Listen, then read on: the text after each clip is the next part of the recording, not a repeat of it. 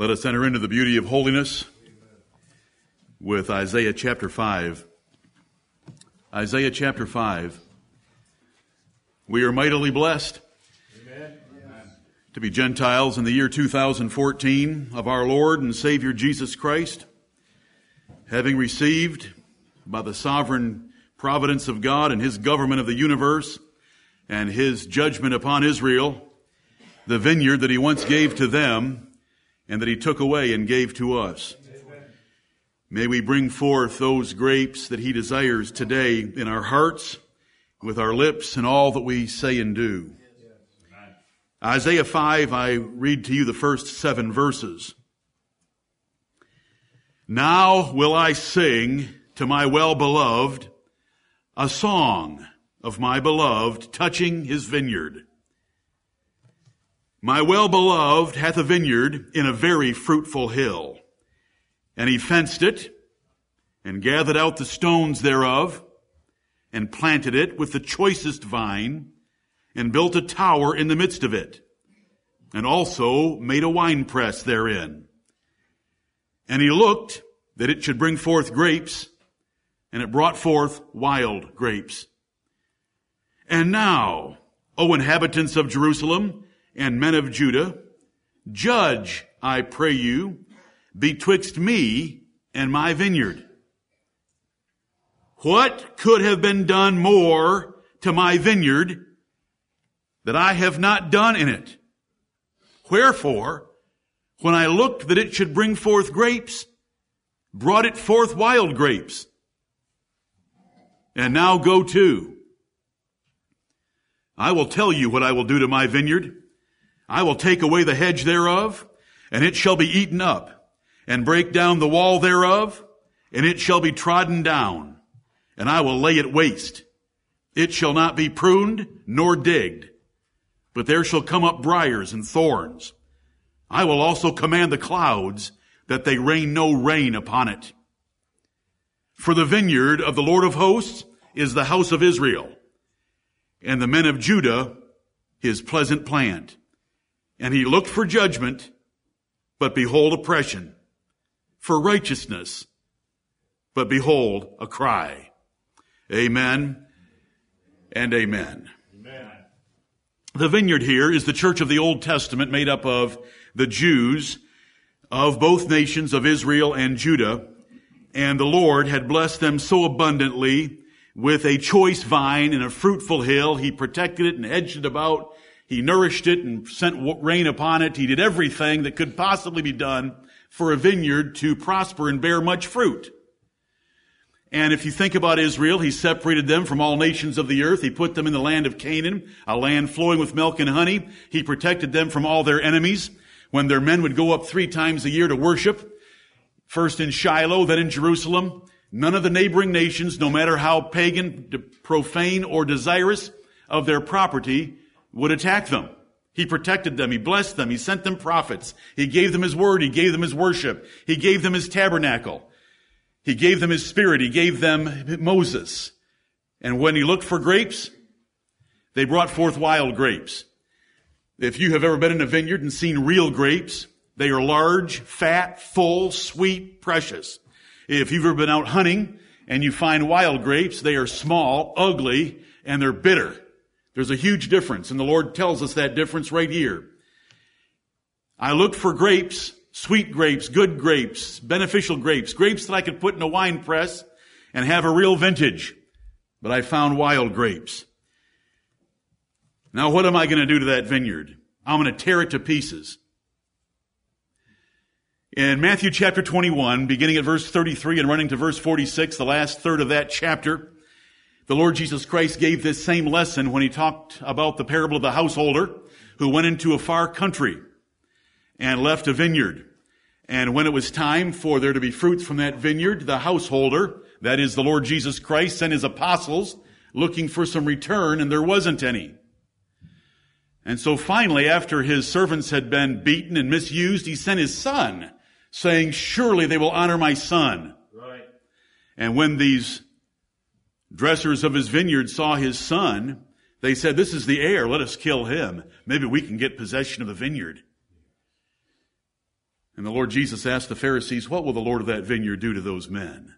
And they answered correctly, He'll miserably destroy them, burn up their city, and take away the vineyard and give it to those that will bring forth fruit. And the Lord has done that. The warning was here in Isaiah 5, and the Lord did it here when He took them out of Jerusalem and left the place waste and took them captive for 70 years in Babylon. But He did it again and permanently when He took the kingdom away from the Jews and gave it to the Gentiles in Matthew 21. And we are the recipients of that blessing today. We are the recipients of that judgment. But the warning falls upon us as well, because in Romans chapter 11 it says we are not the natural branches. And if He was able to cut off the natural branches, how much easier will He cut us off from the blessings of His kingdom? The Lord, nor am I angry at the church today, but we just want to see the importance of worshiping Him with all that we have and giving Him the best that we can produce from our hearts, our lips, our participation, our preparation, our prayers, and all that we do here today. We don't want to lose the blessings that we have. In fact, we want the Lord to increase them by sending His Holy Spirit more abundantly upon us. That's our intent. And we'll see that in Malachi chapter 1, and we'll see some practical applications of how we can serve Him better in Romans chapter 16. What could have been done more to my vineyard that I have not done in it? Has the Lord been gracious to you? Amen. Has He been good to you? Right. Gracious and good spiritually. Amen. Gracious and good nationally. Right. Gracious and good naturally. Yes. Gracious and good physically. Right. Gracious and good domestically. Yes. Gracious and good professionally. Amen. Gracious and good financially. Yep. Gracious and good personally. Yes. Well, let's return some fruit to Him today. Amen. Are you going to return sour grapes, bitter grapes, or wild grapes? Wild grapes are when we're rebellious and we dig our heels in and rebel against the Word of God. Wild grapes are disobedience, discontentment, fruitlessness, boredom, worldliness, being lukewarm, losing our first love, formal worship, heartless service, and all those things that we don't want to have in our lives. Right. Those are wild grapes. Sweet grapes are delighting in Him, loving Him, being joyful in His worship, being at peace among ourselves and with Him, praising Him, unity of one mind and one mouth in this place, righteousness, sacrifice in our lives, giving up things that we love so that we might follow the things that He loves, separation from this world and ungodliness, service by laboring for Him, thanksgiving always from our lips, proper worship, reverent worship with godly fear, and zeal for His causes. Right. Those are good grapes. So we have a choice today, wild grapes or good grapes. Lord, have mercy upon us. Let us pray. Our Father which art in heaven, hallowed be Thy name. Amen. Thy kingdom come, Thy will be done on earth as it is in heaven. O Lord of hosts, how excellent is Thy name in all the earth. Amen. We thank Thee, Heavenly Father, for the testimony of Scripture, that You chose Yourself a people, descended from Abraham, Isaac, and Jacob, the smallest and least of all people on the face of the earth, to be Your vineyard. You put them in the land flowing with milk and honey and blessed them abundantly, but they brought forth wild grapes. Heavenly Father, You have given us their vineyard, the New Testament church of the Lord Jesus Christ. We are the Israel of God according to the Word of God. And Heavenly Father, You have blessed us abundantly, and You've given us more than You ever gave them.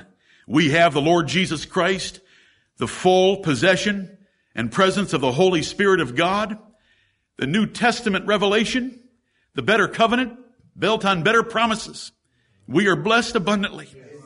Heavenly Father, bless us to bring forth wonderful, sweet, valuable grapes to Thee this day. Heavenly Father, we read the book of Judges, we read the book of Psalms, we read, Heavenly Father, Isaiah and Jeremiah and Ezekiel and their warnings against the rebellious and stiff-necked people. If it were not for Your grace, and if it is not today and in the future for Your grace, we shall be as rebellious and foolish as they. We know that there is no inherent difference in us from them. Oh Lord, help us. Heavenly Father, deliver us from temptation and evil. Prepare our hearts, incline our hearts and ways unto your heart and your ways. Help us to delight in thee. Reveal thyself to us. Convict us by your grace. Quicken us by your Spirit. Open to us thy word, that we might behold wondrous things there that will draw us closer to thee. O Lord, we do not want one day of worship to go by in which we bring forth wild grapes.